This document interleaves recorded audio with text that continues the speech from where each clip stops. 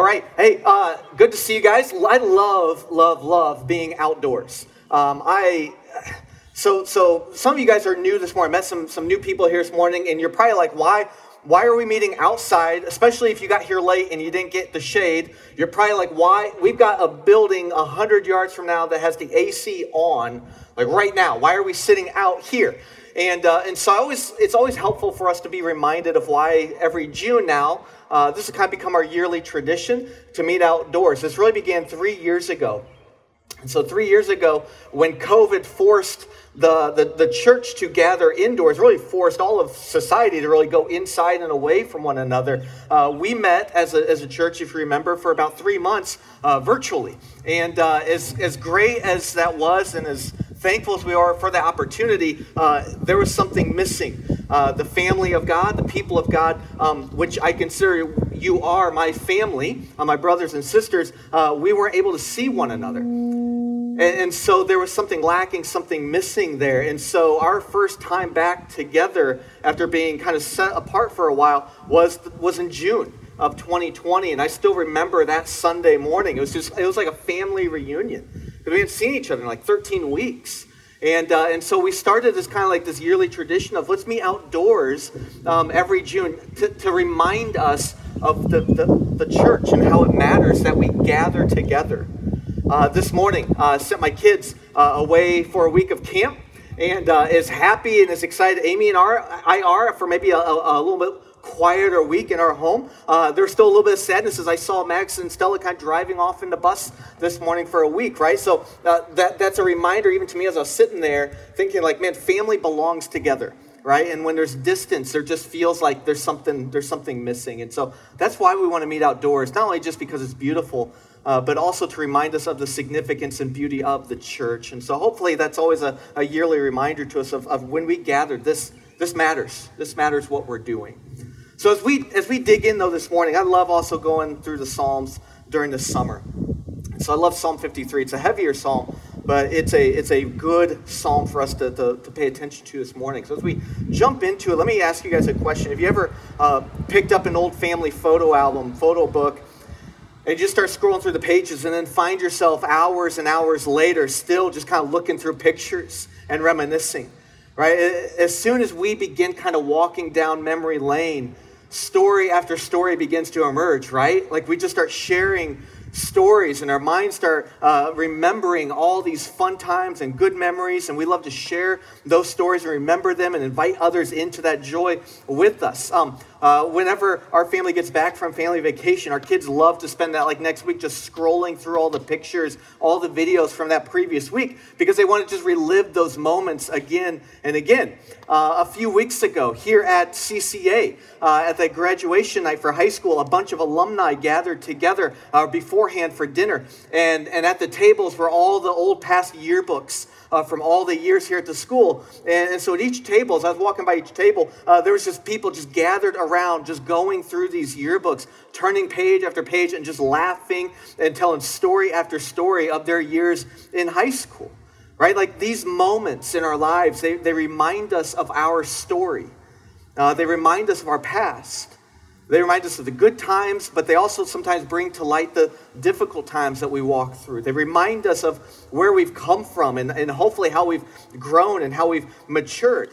Like knowing our past, knowing our history, knowing our story actually helps us better understand our present reality. So how did we get to where we are right now? How do we respond, or why do we respond to certain situations the way that we do? Why do we act a certain way, or why do we live a certain way, or why do we think a certain way, or respond certain ways, right? Our stories, our history kind of sheds light on that. Like we respond because like, oh, that's because this happened in my past. That's probably why I responded that way. Psalm 53 this morning is kind of, to some degree, the story of us. It's the story of really human history since the fall in Genesis 3.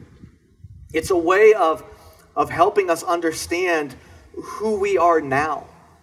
It's not a pleasant story.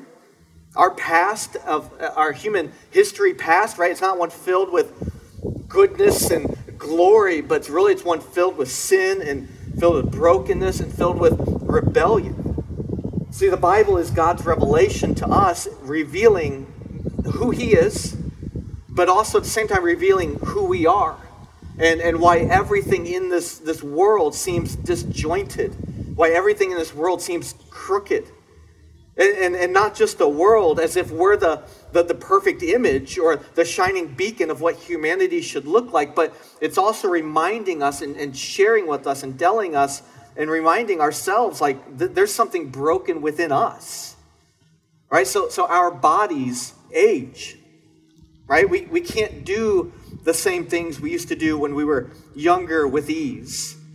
Right? Like we find ourselves, at least I'm beginning to find myself, I'm only 40, and I'm finding myself like grunting anytime I stand up or sit down.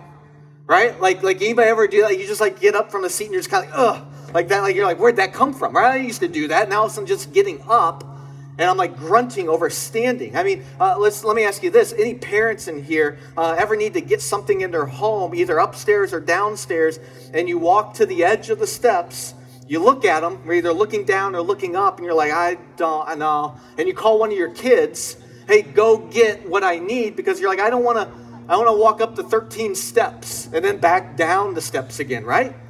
Am I the only one? Right?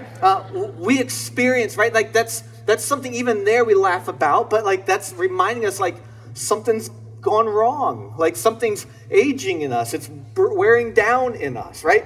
We experience suffering and pain in this world. We make selfish decisions which harm others and ourselves, right? We're flawed. And whether you're a Christ follower or not, we all recognize probably this reality within us and around us. And because of that reality, every person then seeks to develop this worldview or this narrative to help them come to grips or to understand the reality into which they live. And to understand why things are the way that they are, why they are the way that they are. Like humanity's attempting to make sense of it all. And so here we have Psalm 53. Psalm 53 is a mirror image of Psalm 14. If you have your Bibles, you can flip to Psalm 14 and you could follow along almost word for word with me today as well. Right? Like why would the same psalm be in the Psalter twice? David most likely wrote Psalm 14 when he was younger, and most likely wrote Psalm 53 and when he was older. And I think it's in here because what's being said matters greatly, and that God's word is attempting to help us understand our story, to understand why things are the way that they are, who God is, how can we arrive to a place of peace and to a place of joy and a place of eternal hope. Because like I said, everybody desires to know why things are the way that they are in this life. Why is there hardship? Why is there suffering? Why is there pain? And here we have, in our laps this morning, a word from our Creator of the universe, who's in a way calling us to come sit down at his feet while he tells us, here's how we got here. Here's how you got here. Here's why things are broken. Here are the dangers that are out there in this world and how you can avoid them. And here's how you can find eternal bliss, eternal life, eternal joy. Like, would we not want to pause and listen to this? It's going to be difficult news to hear, but it's a harsh reality. But the truth is, right? The truth is always the most loving thing to speak to a person, because truth is going to lead to life if we'll hear it and if we'll respond to it. And so the human story is understood in four different ways. This story moves from understanding who we are, how we instinctually respond to the world around us. It moves to the consequences of such actions, and then ends with really the only hope humanity has for redemption. And so understanding our story begins, number one, with understanding our default setting. That's where the psalm begins. Understanding our default setting as human beings. In verse 1, it says that the fool says in his heart, there is no God. And so in that first verse, there's two words to key in on. The word fool and the word heart. The word fool here it isn't referring to someone who is unintelligent or just some type of goof-off slacker. That's not what is a fool here is referring to. Like what Scripture says is that a fool is someone who is within their heart, within their inner being, they live in such a way that's denying the existence of a God whom they will be accountable to. That's the biblical definition of a fool. A fool is someone who lives however they want, does whatever they want, acts however they want, thinks however they want, because they have placed themselves at the center of the universe and they believe themselves to be accountable to no one. Now, lest we begin to think that this phrase refers only to the atheists out there, the ones who deny that there is a God, this phrase also refers, I believe, or emphasizes a functional or even a practical atheism. Meaning this, that people can say all they want with their mouths, with all they want with their words. They can say, yeah, I believe there's a God. People can say they love God. People can say, yes, I follow God, but their heart believes something else. And because of that, their life lives something completely opposite from what their words say. And so they live a functional or practical atheism where they are denying the existence of a God with their very lives because they live in clear violation to God's command for his creation. This is why the word heart in verse 1 is so important to key in on. Right? The heart is the controlling center of a person's life. So you can say whatever you want, but if your life and your actions don't back up those words, your actions are actually revealing your true belief, what your heart holds to and what your heart fully and truly believes. And so verse 1 then continues to expand upon this default setting of humanity by saying that our God-denying hearts result in corruption and result in this pursuit of wickedness and selfishness. Verse 1 ends with this blanket statement of really all humanity that's repeated again in the New Testament by the Apostle Paul in Romans 3, when he says there's none who does good. In verse 2, when we begin to see that verse, we see foolishness begin contrasted with wisdom. So the fool is the one the Bible defines as one who denies the existence of God, lives as if there is no God that they're accountable to. Right, but the wise we begin to see in Scripture are those who do seek God, who seek his guidance, who live under his good reign and rule. The wise are those who live with the awareness that God is the creator, that God is the sustainer of all that there is. And they live with this awareness that I am accountable to God the King. So wisdom does not exist without God, is what Scripture would say.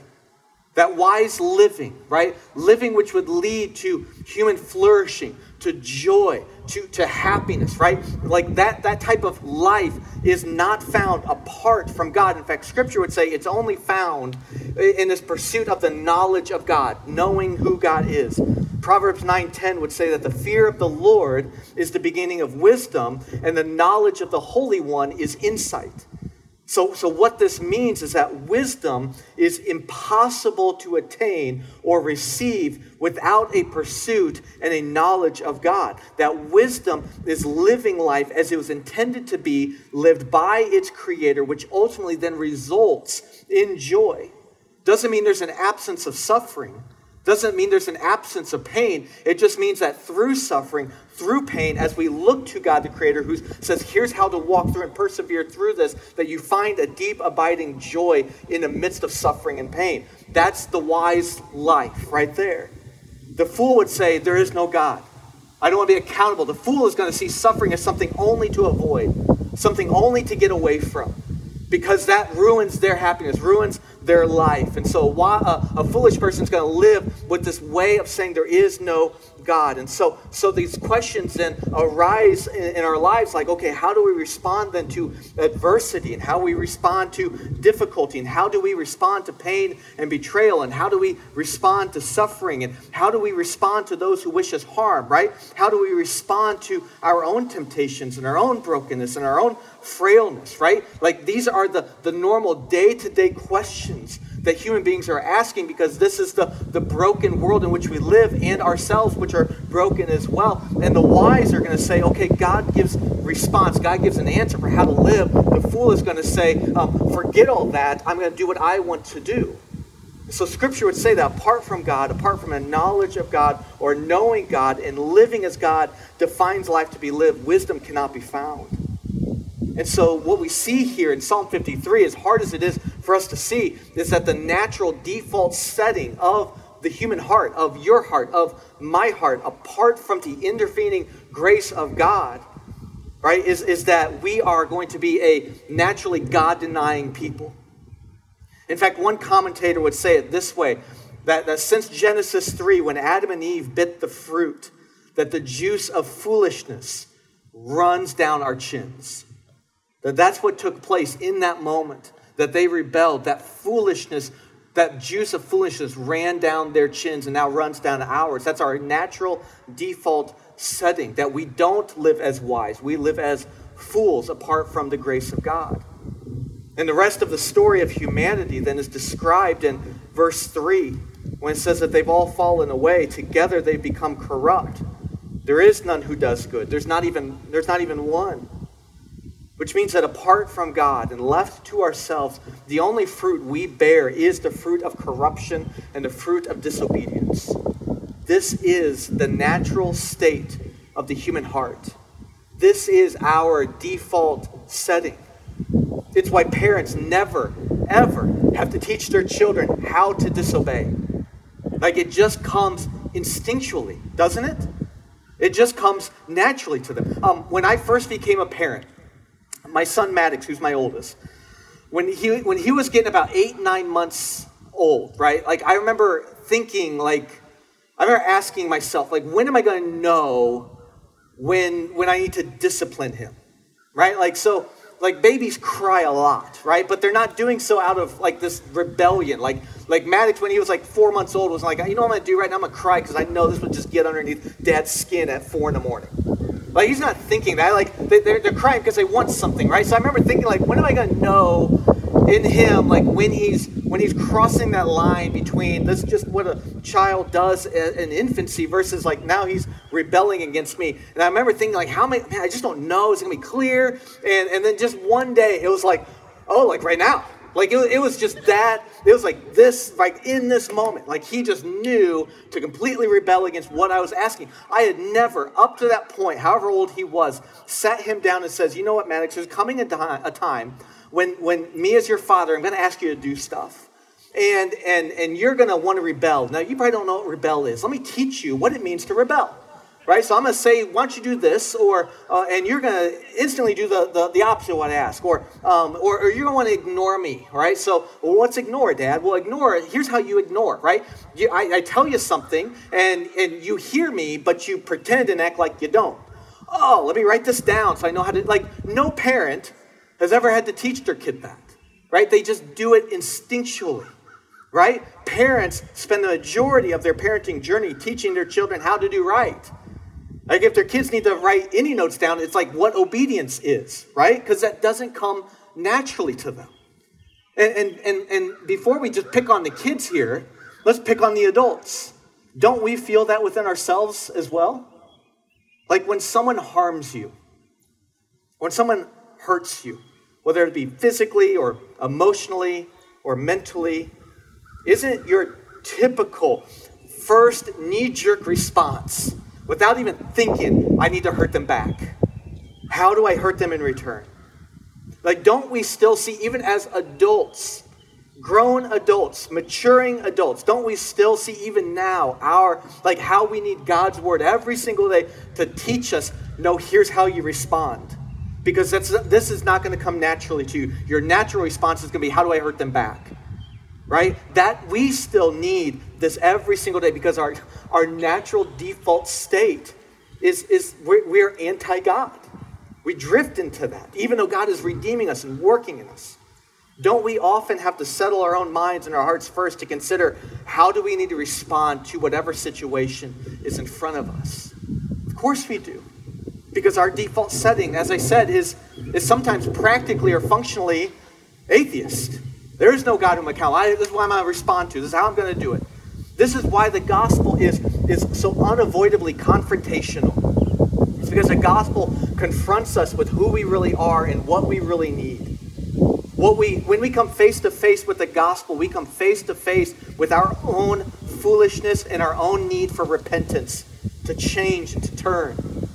And for those who hear the gospel and believe the gospel and then respond to the gospel through repentance and through faith in Christ, find wisdom, find eternal life as they gladly submit to his good reign and his good rule over their lives as their creator and as their savior. See, the story of us here begins with this understanding of our default setting. But as the story unfolds here, number two, we need to understand also then the fruit of foolishness. What is the fruit of our default state of heart?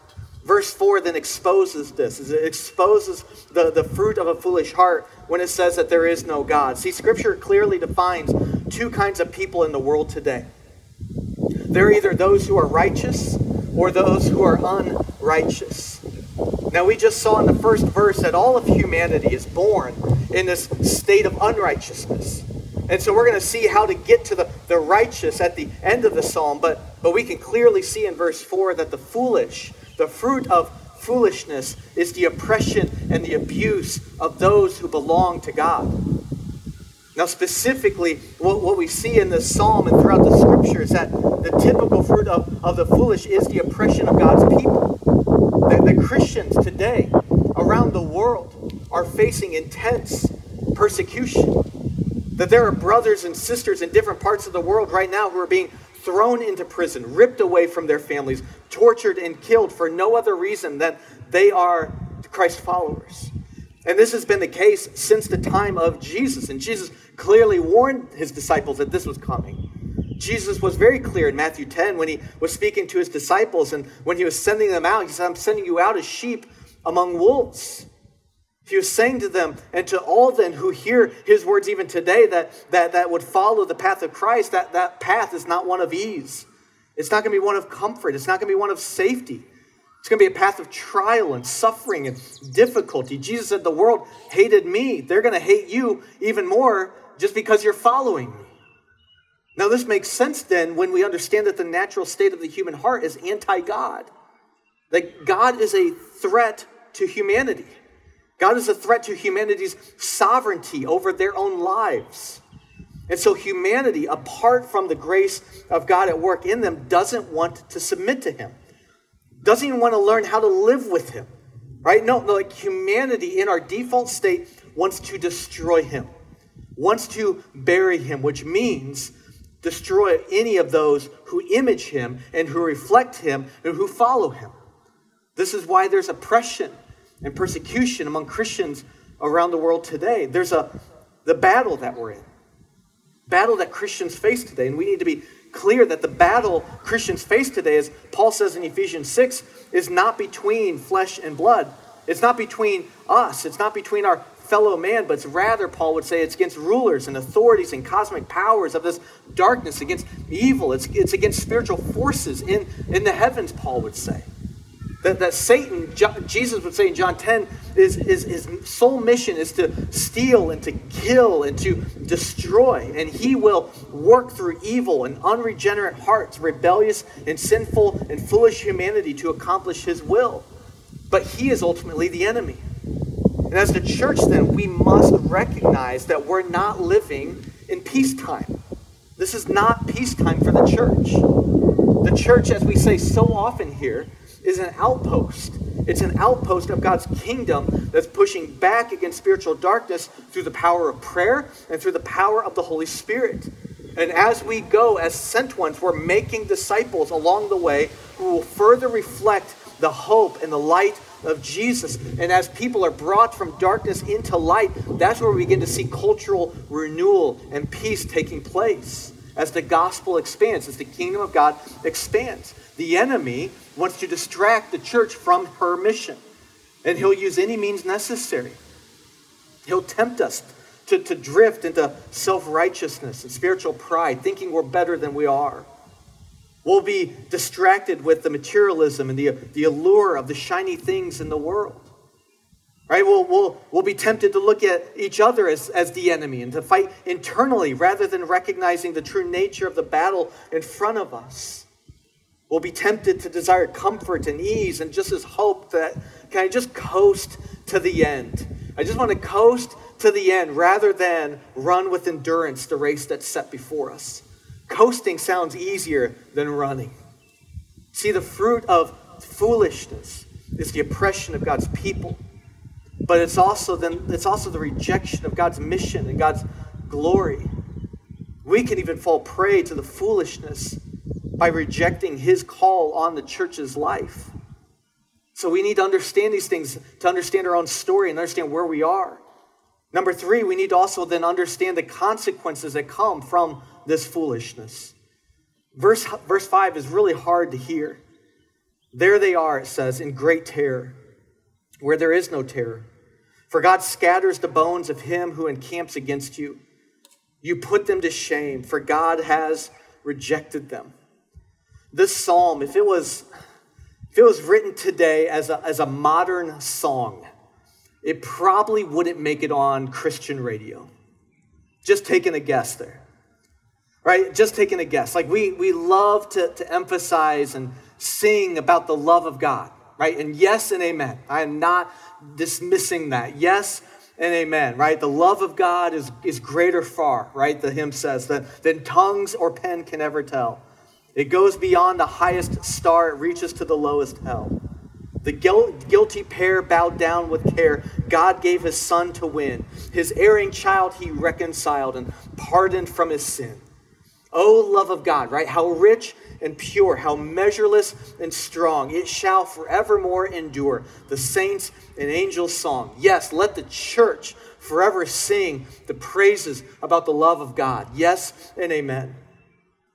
But let the church also forever sing the praises of his justice. The praises of his justice. The foolish, the ones who reject God, this verse says, will one day face the wrath of God. See, God's glory, God's name is what is uppermost in the universe, which means then that any belittlement of the glory of his name, any belittlement of his name is deserving rightfully of eternal punishment. So our praise of God's justice is ultimately our coming into agreement that God's name is to be hallowed, it is to be worshiped, it is to be held uppermost as most glorious in all of the universe. And we need to come into an agreement that any rejection of God's holy name is to be met rightfully with God's justice, that this is good and this is right. Isaiah 42:8, God says, I am the Lord, that is my name. My glory I give to no other, nor my praise to any carved idols. Right? He is deserving of eternal worship. He is worthy of it all, which means, as I said, any belittlement of his glory is to be met with his justice. So the mission of the church then is to zealously proclaim the glory of God's name. It's to herald the gospel so that those who are walking in foolishness, those who are walking in darkness will be transferred into the kingdom of light and thus be saved from the wrath of God which is to come. This verse 5, clearly shows what awaits those who deny and continually rebel against the God of the universe. Right? Bones are shattered. This is why I said probably won't make it on the radio today. Not many songs about God crushing bones, right? That God says they're going to be put to shame. That God, their creator, listen, ultimately rejects them, verse 5 says. Think about that.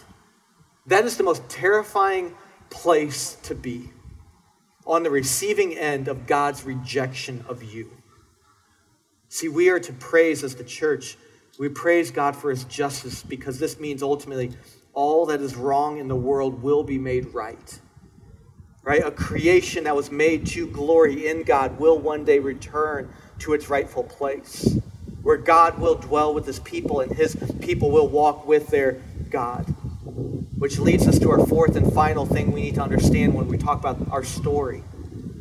We need to understand then God's restoration of his people. God's restoration of his people.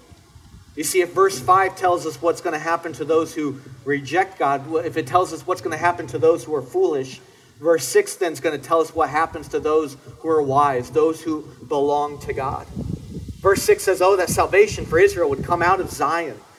When God restores the fortunes of his people, let Jacob rejoice. Let Israel be glad. You see, Zion is synonymous with the city of David.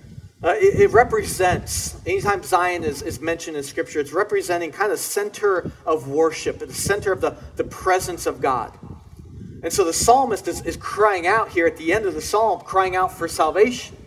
Because again, we're understanding the default setting of the human heart, understanding the consequences, understanding the fruit of foolishness, understanding that there is none who does good. And so the psalmist here is lastly crying out for salvation, crying out for deliverance, crying out for God's presence amongst them as they're surrounded by their enemies.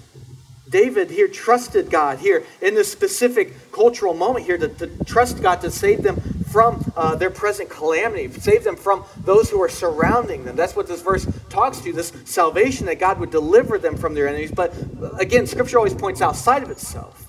And so this verse is also pointing forward to the salvation that would ultimately come from Zion, which is today we look back and say it was Jesus, right? Jesus Christ, who is the presence of God in bodily form. This is where our salvation came from, right? Jesus came into this world. This ultimately then is our hope for our unrighteous, our foolish, our God-denying hearts, set apart from God's grace, apart from Jesus and his salvation, that we would forever be under the wrath of God, facing his justice and his judgment. As I said a little bit ago, there's two types of people in the world today. There's the unrighteous and there's the righteous. Now, we all left to ourselves are unrighteous. It's only by the grace of God, grace alone and Christ alone, through faith alone, that we become righteous before him. Listen to this remarkable passage from Ephesians 2 that shares and tells us and speaks of that truth. And you were dead in the trespasses and sins in which you once walked, following the course of this world, following the prince of the power of the air, the spirit that is now at work in the sons of disobedience, among whom we all once lived in the passions of our flesh, carrying out the desires of the body and of the mind, and were by nature children of wrath like the rest of mankind. There's our default setting, right? But God, here's verse 6 in Psalm 53, but says, but God, being rich in mercy, because of the great love with which he loved us, even when we were dead in our trespasses, made us alive together with Christ. By grace you have been saved, and raised us up with him, and seated us with him in the heavenly places in Christ Jesus, so that in the coming ages he might show the immeasurable riches of his grace and kindness toward us in Christ Jesus. It's by grace you've been saved through faith, and this is not your own doing. It's the gift of God, not a result of works, so that no one may boast. For we are his workmanship, created in Christ Jesus for good works, which God prepared beforehand that we should walk in them. Hear that good news today. Hear that good news today. Be reconciled with God through no work of your own, but through the life, death, and resurrection of Jesus. This is the story of us. This is the story of what God is doing. Why we are who we are, why we live and act the way that we do, why we see the brokenness in the world around us. This is the story of humanity since Genesis 3. But it's also the story of where we find hope and where we find healing. And the beauty of humanity's story is that God is weaving himself into that story. The beauty that God is doing is that God has written himself into the story of humanity. Like, this is what Jesus has done. Jesus gave up the rights. God the Son, who is perfect and fully God from eternity past, and in total good communion, right communion and fellowship and worship with God the Father and God the Spirit, right? It says in Philippians 2 that Jesus gave up that privilege, gave up the rights and the privileges of heaven. It says came to earth, right? Wove himself into our story. He was born of a woman. He was born in the likeness of men, born in the form of a servant. God entered our story and provided a way for us to be righteous, to be right. Fools are going to reject this truth, Scripture says. The wise will gladly hear and receive and accept this good news and rejoice in it, and then go sharing it.